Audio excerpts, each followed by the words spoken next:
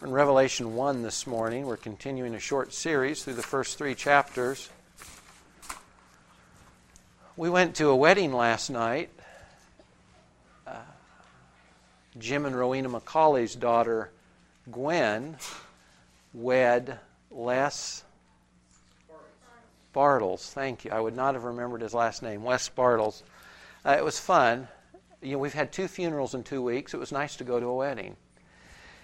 Weddings are always fun. Anyway, it was a good reminder. And thinking about this morning's teaching, you've got this bride and groom. You know what they look like up on stage when they're getting married. They've got these smiles on their face they cannot wipe off. And when they're introduced as Mr. and Mrs. and they walk down the aisle, they're gushing over one another. It's an encouraging thing. It's a great reminder.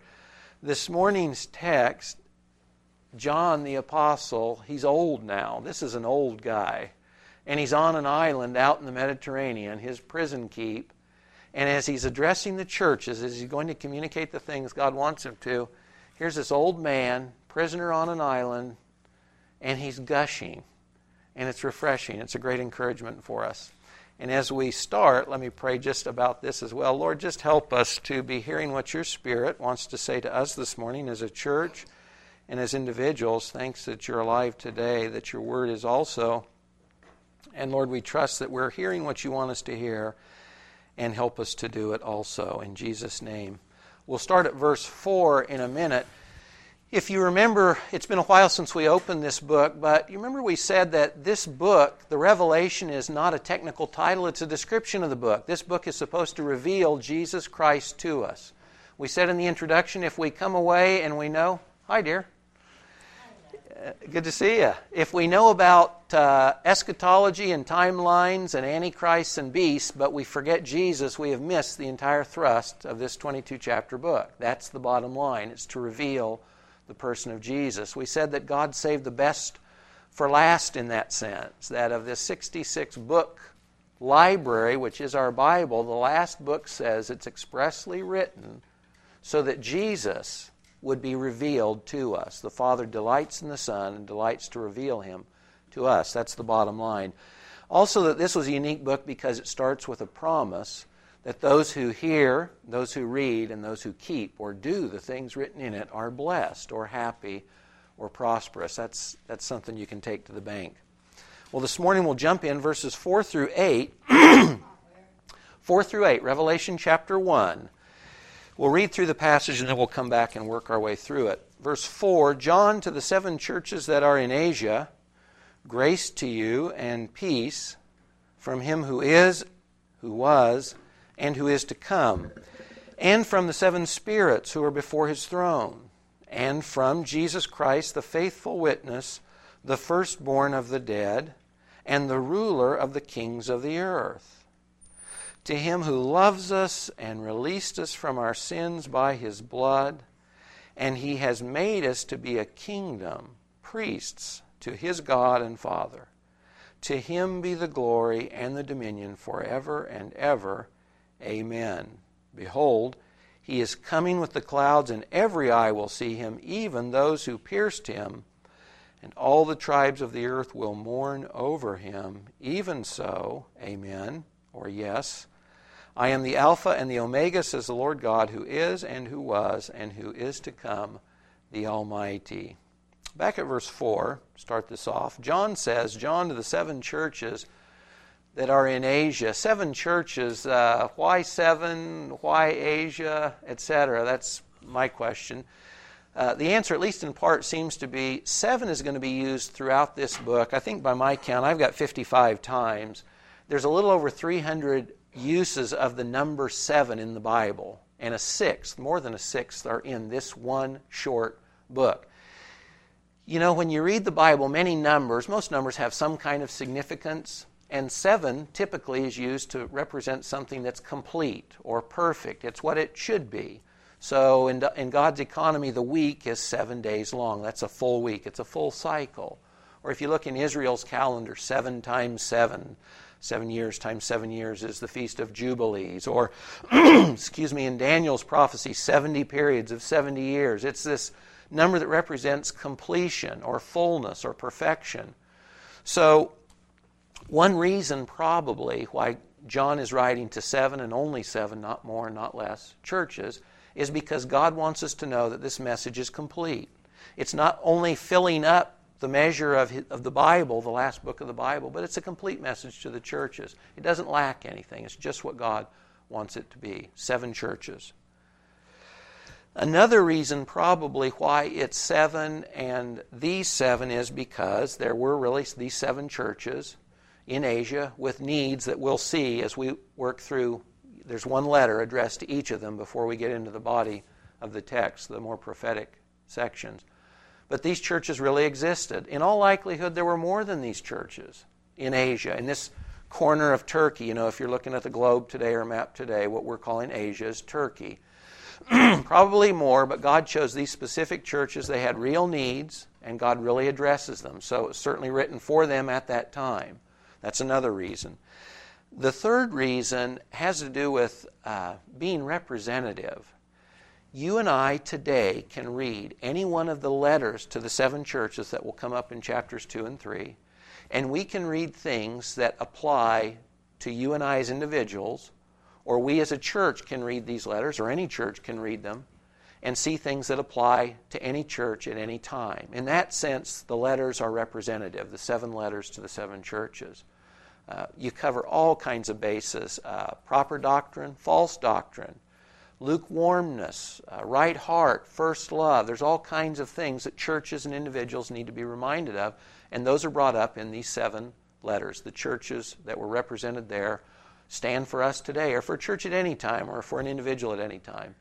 The third, or along with that, another reason under that representative, a little different. Some people find this controversial. I don't press it too much, but that in all likelihood, these churches, in the order they're written to, probably represent also the church through history. If you don't want to buy into that, that's fine, but you can look. If you look, for instance, at Ephesus, at what's said to Ephesus, here it's a church with pure doctrine. They check people that say they're apostles and they aren't. They find them out. They work hard. That certainly is descriptive of the apostolic period of the church in the first century period. You go to the second church, it's Smyrna, and what's happening at Smyrna? These guys are persecuted and they're martyred for their faith. And guess what happens historically following the apostolic age? Periods of great persecution under the Romans. So there's something to be said for this as well. If we see that, you can see Philadelphia for existence, the great missionary movements of the 1700s, 1800s. It's a period where God says to Philadelphia, you don't have a lot of power. You got a little power and you've got an open door. And this is a period in which you see the church evangelizing the world in ways it had not prior to that. And then you end up at Laodicea, this lukewarm church, thinks it's wealthy, really isn't. I'd make a plea that that's the church, at least in the West today. So also we can look at this as representative of the church through history. So 7 churches, 7 a complete account of what God wants to say to the church, 7 real churches with real needs, and then 7 churches as representative for people or churches at any time, and then probably indicating the church through history over time. Look at verse 4. Verse 4 opens with a familiar phrase. John says, as he introduces this to the churches, grace to you and peace. The Greek for grace there is charis, and we get a couple of words. Charity comes from this word, love. Love or charity comes from this word, charis. Charismatic is a grace gift. When you talk about charismatic gifts, the word just means a grace gift, a love gift, something freely given. We typically think of it as a word that means favor. You have favor with God, favor you didn't earn or work for, simply love and favor that God has just given you, given us. So when John writes to these churches, he opens by saying, grace to you and peace. You've got God's love and His favor and His peace. And remember, he's writing to Christians and to Christian churches. These are folks that are reconciled to God. You remember Paul says in Romans, we have peace with God. Why? Because we've been reconciled to God through His Son, Jesus. So before John says anything else to these churches, he reminds them that they're standing before the Father is one of grace and peace. And in fact, if you look at every one of Paul's epistles, they all start with this same phrase, grace and peace. That's God's attitude towards us today because of what Jesus has done on our behalf. As we look at the rest of verse 4 and into verse 5, John introduces us here to the Trinity. When he says grace to you and peace, he tells us who it's coming from. Grace to you and peace from Him who is and who was and who is to come. In this book and elsewhere in the Bible, this represents God the Father. You can look at Revelation 4:8, 11:17, and 16:5 and see the same phrases. This always represents God the Father, the one who was, is, and is to come, the eternally existent one, the one without beginning and without end. This is God the Father. So grace and peace to you from God the Father, the eternally existent one. You remember when Moses meets God at Sinai in the burning bush?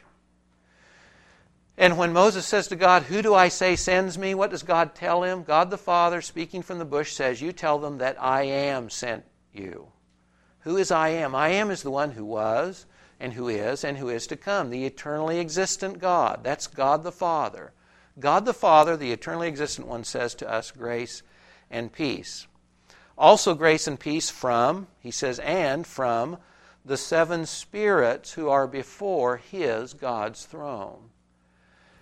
The thought here probably is not that we're to see seven spirits, whatever you envision spirits to be, whether it's flames, flickering flames, or whatever. It's not that there's seven individual spirits, but it's God the Holy Spirit, represented again by this number 7, which means perfection or completion, all that He should be. In Isaiah 11, verse 2, when Isaiah prophesies about the Messiah, it's interesting. I don't know if we're meant to think of this passage or not, but when Isaiah prophesies about the Messiah, he says that the Spirit of the Lord, or the Spirit of deity, would be on the Messiah. And when you read this passage, Isaiah 11:2, the Spirit of the Lord, that is the Spirit of God or deity, will rest on Him. The Spirit of wisdom, understanding, counsel, strength, knowledge, and fear of the Lord. This description of the Holy Spirit on God's anointed one, His deliverer, His Messiah, is described in this sevenfold manner. So when John says grace to us and peace from the Spirit, it's the Holy Spirit. It's the perfect Spirit of God. It's this second member in this order of the Trinity. God the Holy Spirit also sending us, as it were, grace and peace. And then at verse 5, God the Son. Grace and peace from Jesus Christ, the faithful witness, the firstborn of the dead, and the ruler of the kings of the earth. Grace and peace from the Father, eternally existent, from the Spirit, perfect, full, complete, and from the Son. It's fitting that in a book in which we're already told the Father wants to reveal the Son, that while the Father and the Spirit are described basically in one facet, the Son is given a threefold description here. It says that Jesus Christ is the faithful witness. Faithful witness. Think about this for just a minute. You remember the Greek for witness is martyr. He's the faithful martyr. And again, we tend to think of that as witnessing through your death, but every Christian is called to be a martyr in that we testify, we witness to God and to the gospel. In Jesus' case, the witnessing does go to death, doesn't it? In fact, His witness without His death would have been, in some sense, meaningless because there'd be no redemption. So Jesus comes, and if you remember in John's Gospel, the same writer is the one that says, Jesus says, "I don't speak from myself, I speak from the one who sent me. The words that I speak, I didn't come up with them by myself. They're the words my Father has given me to give you." He was a faithful witness. That's what Jesus claimed. It's what John reminds us of here. And then in the end, that witness was fulfilled in actually being a martyr in the sense we think of, in dying on the cross. His testimony, the ultimate aspect of that testimony was His faithfulness in dying on the cross. That was His mission in coming. Any words He said wouldn't have helped us if He hadn't witnessed in the end through His death on the cross. He's also, it says, the firstborn of the dead. It's hard to underestimate the importance of either of these. The firstborn of the dead, You can read stories today about people who have died and come back. You can read in the Old Testament and the New Testament stories about people who died. They were dead. There was no question about it. And then they were raised again. You can read it in the periods of Kings. John 11, Lazarus, probably the easiest one to think about. But what happened to all those guys that were brought back? They died again. They died again. It wasn't a meaningless resurrection. They were dead, and they came back. That's no small thing. But they died again. In other words, death still ruled. Sin and death still reigned. So when this says Jesus is the firstborn from the dead, this is the beginning of the new realm. This is the new birth. This is the thing that death is dead, that death's power, sin's power, death is now gone forever. So that when Jesus dies, buried, and rises, His resurrection is the first. He's the firstborn. First means there's many more to come. You remember in the Jewish holidays, one of the feasts was ingathering. What would they do? They would take that first sheaf they cut, and they would take it before the temple, and they would wave it before the Lord. And that was an indication that this is just the first of many. And that's part of the thought here too.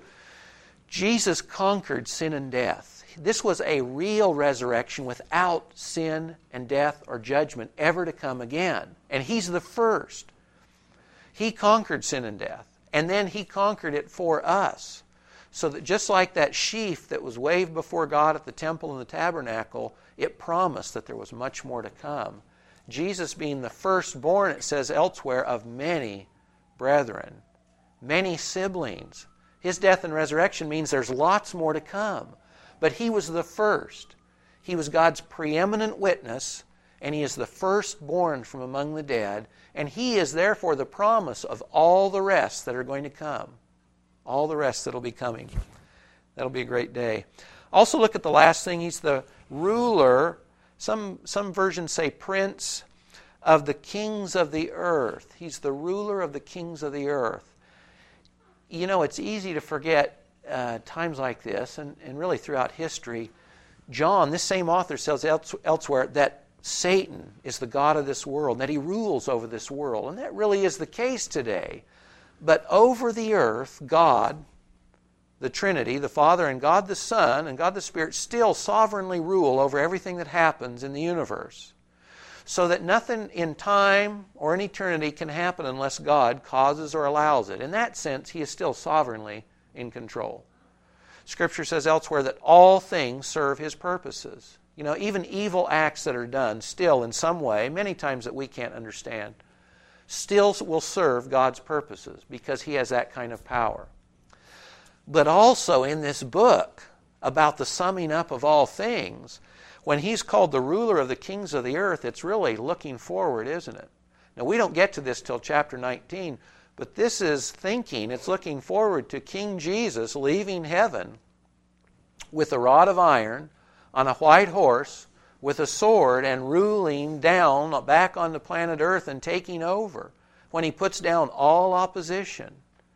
So He is sovereignly, with the Trinity, overseeing ruling the earth now. But this also looks forward to the fact that He will be, in fact, in person, on this planet, on the earth, the real King of Kings. There will be no authority on earth that will withstand Him yet to come.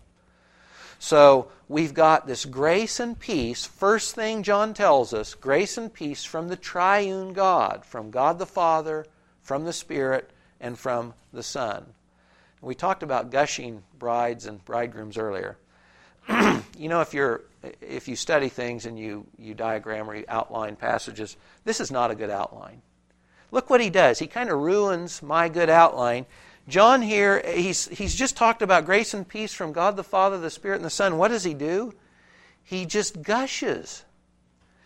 To Him who loves us and released us from our sins by His blood, and He's made us to be a kingdom, priest to His God and Father, to Him be the glory and dominion forever and ever. Amen. This isn't part of the outline. John's on this island, and he's thinking about the Trinity. He's thinking about the God he knows, Jesus the Son that he had seen and eaten with, the Spirit of God in heaven, And as he's thinking about God and who God is and what He's done and what He's like, he just bubbles over. This praise just, it comes out of nowhere. This is not part of the outline. He can't help himself. He is so full of this, and remember, he's probably in his 90s here. This is an old guy, even by any of our standards. And yet there's this vitality that comes through here. He's like a young bride. He's like a young bridegroom, and he's gushing. And listen to what he gushes about. He says, to Him who loves us. He's just told us the Trinity loves us. Grace and peace from God, this triune God. To Him who loves us, that's ongoing in presence. It's loves. He loves you now. He loves you in the future. He loves you. It won't stop. It'll keep going. Look at the next phrase, though. I hope you know that love, as used in our culture, most of the time is absolutely meaningless. Love biblically produces action. Love isn't, I love you, but I do whatever I please. Love biblically is not, I have happy feelings towards you, but I do nothing for your benefit. Biblical love means I do something that is for another person's best interest. So when John says and gushes about this one who loves us, he tells us what God's love did for us. What action did it provoke? He released us from our sins by His blood. The love of God produced action, and this action was to release us from our sins by His blood. Now, think through this for just a minute. He released us from our sins. The thought here, you could have a couple different concepts. You remember John Bunyan's Pilgrim's Progress? Pilgrim, when he's starting out in the story, he's got this heavy burden on his back. It's like a big backpack. I used to camp, and my backpack weighed 90 to 100 pounds. And I would put that thing on, and man, you don't want to go very far very fast. It's this heavy burden. And part of the thought is, it's as if you've been released, God has come alongside you, and He's taken that heavy weight off your back. Maybe you're like the turtle, the house on your back. It's all you can do to just crawl around on the ground, and God comes and He takes that heavy load off your back. He frees you from your sin. What did it take? It took His blood to free you and I. This sounds ghastly at one sense. In fact, if you read newspaper accounts of Florida or other parts of the Caribbean or the world in which you hear about people still offering sacrifices, it sounds a little gooey. The chickens and the goats. But this throws us back to the way God did things. And if you remember the Jewish economy in the Old Testament, blood was everywhere. No blood, no forgiveness. No blood, no covering for sin. In fact, there's some great books when you read descriptions of the temple. I don't mean to be gross. It was a butcher market. The temple was a butcher place. There was blood flowing constantly. There were troughs under the temple to hold the blood. It was everywhere. The book of Hebrews says this blood, these bloody sacrifices, you know what they were supposed to do? They were supposed to keep reminding the Jews, we've got a problem. And the blood and all these animals that keep being sacrificed reminds us that we've got a problem, that sin is an issue. And it's still not taken care of. Because the blood is still flowing. Because the animals are still being sacrificed.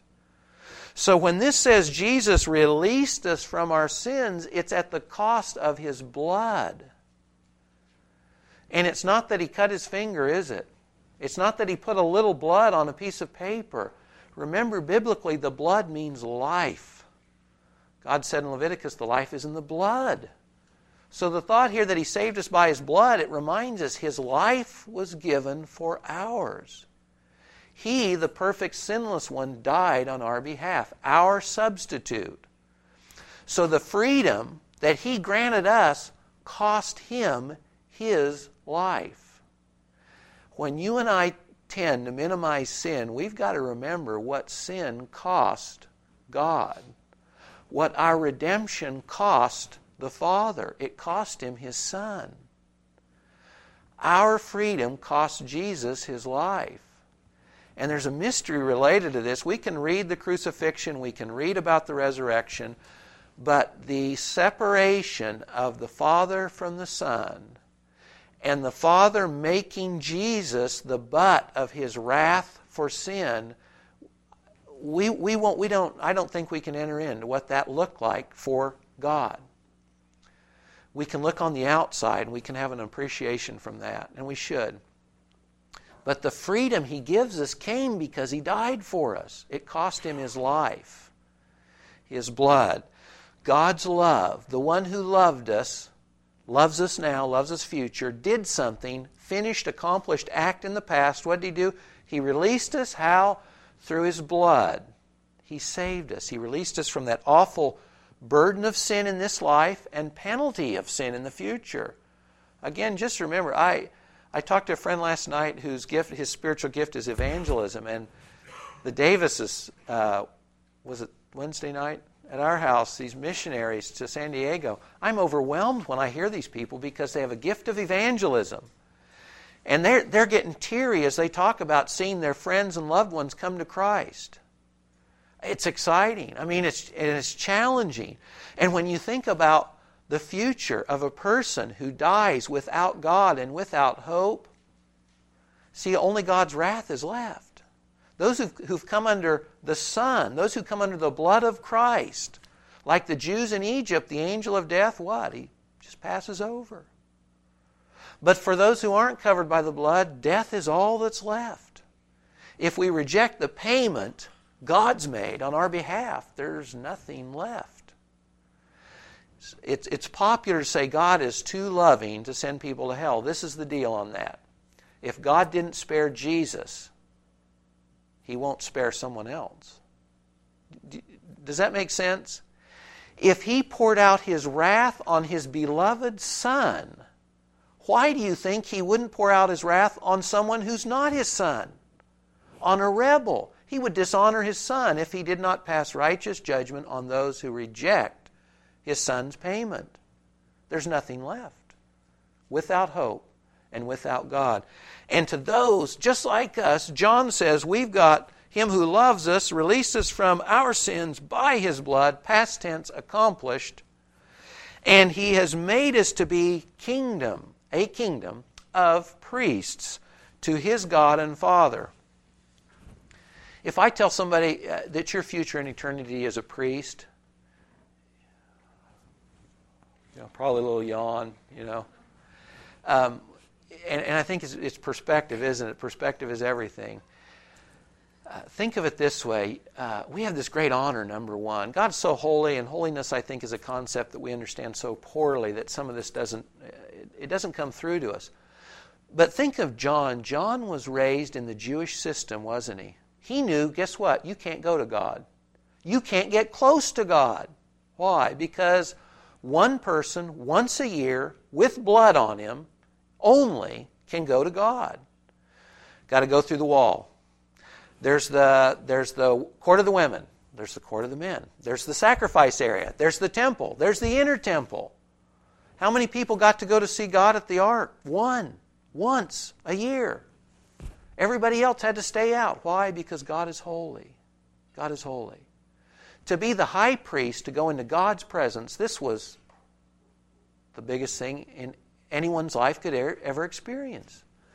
When John tells us we've been made a new kingdom in Jesus' economy to be priests, this is the highest honor anyone could have. You've been elevated to the status above any asking. You get to come without restriction, with Jesus' blood, shed once for all time, to God the Father with nothing holding you back. This is the highest honor any human being could ever have. Not only that, but think of this. We're so, we got binocular vision. We're so narrow-minded and we're so dull. We look at a gorgeous sunset and we say, God, I don't want to go to heaven because this is so good. Or I say, God, I ate that steak for dinner. I don't want to go to heaven. There will be no steak or whatever. You know what I mean? We look around at the earth and we say, in fact, Church at Laodicea, we'll talk about later, we got everything we need, Lord. And the Lord says, no, you don't. You've got nothing. That's what it's like here. We're as good as life can be down here. We're paupers compared to what's to come. When we stand before God as priests with that honor of being in His presence, We're in the best place we could ever be. This is the God who set the stars in the sky. This is the God who made the sunsets that you and I enjoy. This is the God who made the steak that you and I enjoy. You see what I mean? He's the source of all goodness. It doesn't get any better. David said in Psalms, I'd rather be a doorkeeper in your house than anything else. I'd rather spend one day with you, Lord, than 1,000 elsewhere. That's the kind of thought we should have. And that's John's gush. He's going to go to heaven in this vision. He's going to see God again. And that's where it's at. He's telling us, guys, this is as good as it gets. God loves us. He saved us. He freed us from our sins by His own blood. And now He's brought us into His very presence where we'll be forever. He's telling us this is better than your wild imagination could envision. What God has done for us is raise us from depths we can't perceive to heights we can't imagine. This is as good, it's better than you can ever conceive. This is it. This is what we get. And that's what He's gushing about. He can't hold Himself back. He can't help Himself. He's gushing like the bride and like the bridegroom. Having said all that, he closes, to Him be the glory and the dominion forever and ever. Yes. Amen means yes. Exclamation. To this God who loves us, to this God who saves us, to this God who's called us to Himself, man, He deserves the glory. He deserves the praise. He deserves the rule of the universe that is His by creation, by right, by redemption. He deserves it. He's worthy of it. That's what he's saying at the end. He just is gushing. When I read this and when I think about this, I wonder, what do you and I gush about? If we're talking with somebody, what topic comes up that you just overflow, that you just bubble over about? If you meet some people, they'll flip out their wallet and they'll show you pictures of their kids, right? Grandparents, parents. If you talk to somebody else, K-State football, whoa, they won yesterday. KU basketball. We don't talk about KU football. But you know what I mean? What's that person's passion? If they gush about something, when they're overflowing, what's the theme? What's the subject? Where's their heart at? Nothing on this earth is big enough for the heart God's put in people, because He's the only object big enough to satisfy us. Nothing else. So ask yourself, as I've certainly asked myself, what do I gush about? What's my passion? If somebody really knows you, what do they know you're passionate about? John's trying to write this letter from God, and he just can't stop. He just throws this out because this is what's on his heart. What's on your heart? What's on my heart? Where's our heart? Where's our passion? Where's our love? Look at verse 7. He's interjected. He's just thrown in the middle of this praise. This paean of praise, of honor to this God that he just can't help but gush about. Look at verse 7. This is the first prophecy in this book, and this doesn't follow the outline either. He just can't help himself either. He throws this in again. This is the next thing he throws in. Guess what, guys? Behold, He is coming with the clouds. And every eye will see Him, even those who pierced Him, and all the tribes of the earth will mourn. They will wail. This isn't happy. This is sad. Over Him, even so, amen. I think you remember in the first week we said there's almost nothing new in this book of Revelation. Nothing new. When John tells us Jesus is coming, he's quoting the Old Testament, isn't he? Hopefully this sounds familiar. Daniel 7. Do you remember? It's been a while. Daniel 7. This is straight out of Daniel 7. Behold, He's coming with the clouds, John says. Well, Daniel said, I was looking in the night visions, and behold, with the clouds of heaven, one like a son of man was coming. He came up to the Ancient of Days and was presented before Him. And if you remember that scene, Daniel is looking at the last ghastly, beastly kingdom that rules the earth, and then he takes a step back and he sees, no, heaven's still ruling, and he sees the Ancient of Days. That sounds like the one who was, is, and is to come. That sounds like God the Father to me. That sounds familiar. And this one that comes up with the clouds of heaven sounds a little bit like God the Son, Jesus. That's what John's quoting, Daniel 7. Jesus quotes this, Matthew 26. When he's before the Sanhedrin and the high priest, speaking for God, points his finger at him and says, I adjure you in the name of the living God, what hypocrisy, are you the Christ? Jesus leaves the question, absolutely, no question in their mind, the answer. He says, you have said it yourself. Yes, I'm the Messiah. And by the way, I tell you that after this you'll see the Son of Man sitting at the right hand of power, that's Daniel 7, coming on the clouds of heaven. I am the one in Daniel 7. I'm the one who goes to the throne of God. I'm it. In fact, in Acts 1, if you remember when Jesus goes with the disciples to the Mount of Olives after the 40 days of appearances, he's lifted off from the earth, and what happens? And he's received into the clouds of heaven. These aren't white cumulus clouds. These are glory clouds. This is a divine reception, if you will. And what do the angels say when the guys are, probably their mouth is still open, they're looking up, he's gone, and the clouds are there, and then he's gone. And what do the angels come and tell them? Guys, he's coming back the same way he left. How did he leave? He left physically from the Mount of Olives into the clouds of heaven. And how is he coming back? He's coming back from heaven in clouds of glory. Revelation 19 gives more detail to the Mount of Olives. This is it. John can't help himself again. He's thinking about Jesus' return. He's gushed over God, the Trinity, and what He's done for us. And now he's gushing over the return of Jesus Christ to the earth. He's coming. He's coming back. Every eye will see Him, even those who pierced Him. Where's this from? Not a quiz, not a test actually. Zechariah 12, straight out of Zechariah. Nothing new here.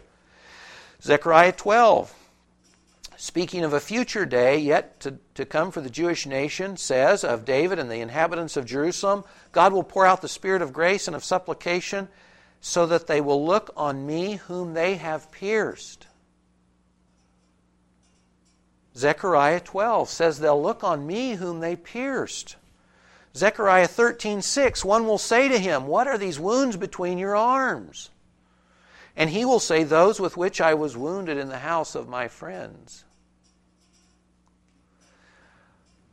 Even with this joyous thought of Jesus' return, John reminds that not only will every eye see, remember his first coming, little stable, little burg outside Jerusalem, kind of secret, few people knew, not many.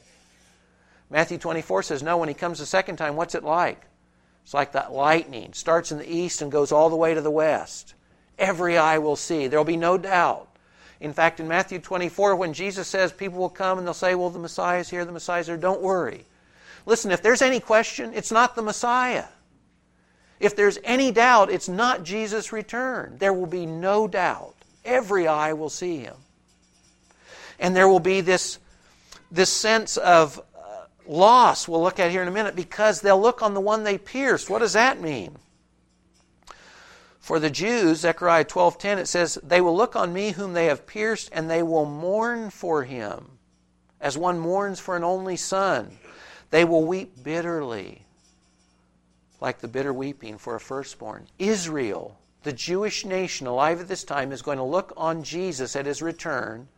When they see the wounds, guess what strikes them? Guess what all of a sudden they realize? It was Him all along. It's the one we rejected as a nation. It's the one we said no to. It's the one we wanted crucified. So when Israel sees Jesus return, there's a sense of loss. It's like, God gave me a son, and what did I do? I threw him away. I rejected him. And now all of a sudden the impact hits me. The one I thought I wanted all along is the one I've already rejected. There's a sense of bitter loss. I could have had him all the time.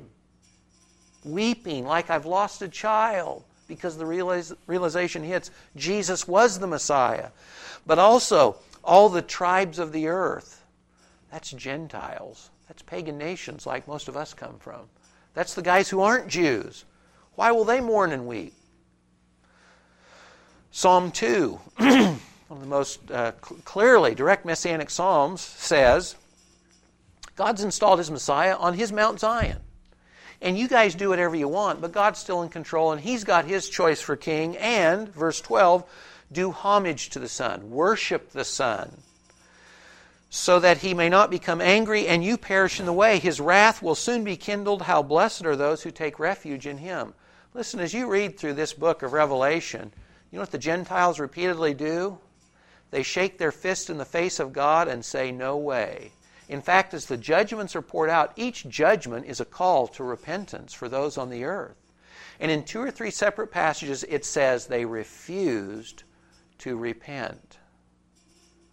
They still stood up. They say, we'll choose our man. That's the Antichrist.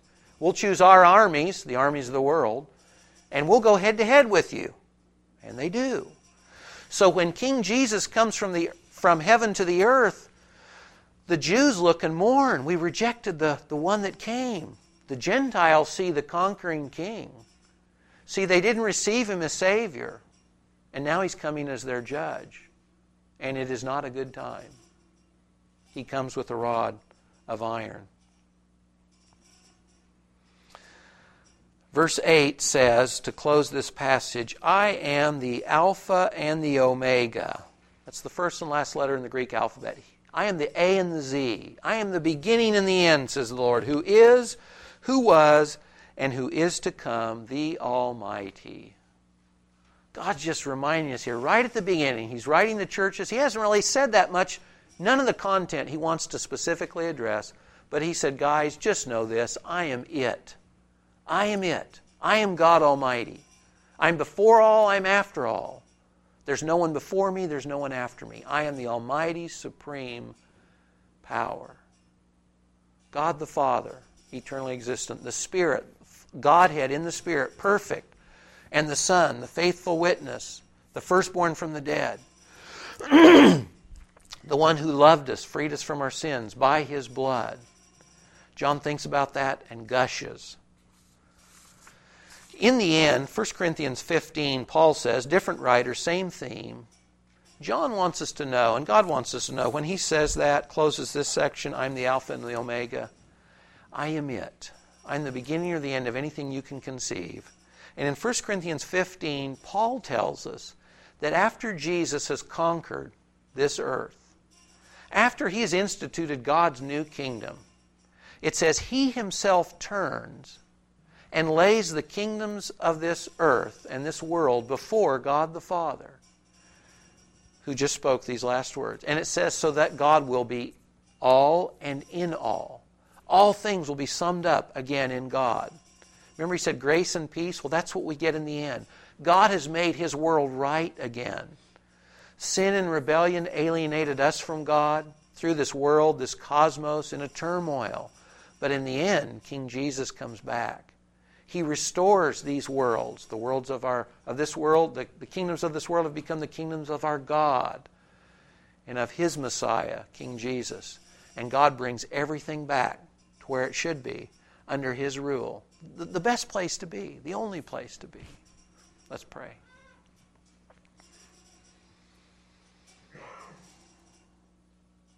Father, thanks that You loved us so much that You gave in our place Your own Son. Lord, You poured out Your wrath, Your righteous, holy wrath for sin on one that You loved. For a father and a son whose relationship, Lord, we can't even imagine, that unity and love between You was all that You'd ever known. Suddenly You were cut off. Lord, such a price for our redemption. Lord, help us to hold these weighty, important, life-changing truths in our mind. Help us be like John, this old guy, had been living on the earth all these years. He's a prisoner on an island. Life does not look good, and yet, Father, his thoughts, his heart, his mind is set on You, and he overflows with praise and with thanks because he knows You. He knows who You are and what You've done. And Father, I pray that that example of John is our example. Lord, help us to be rightly overcome with the awe of You, with the appropriate fear of You, with love for You and thanks for You.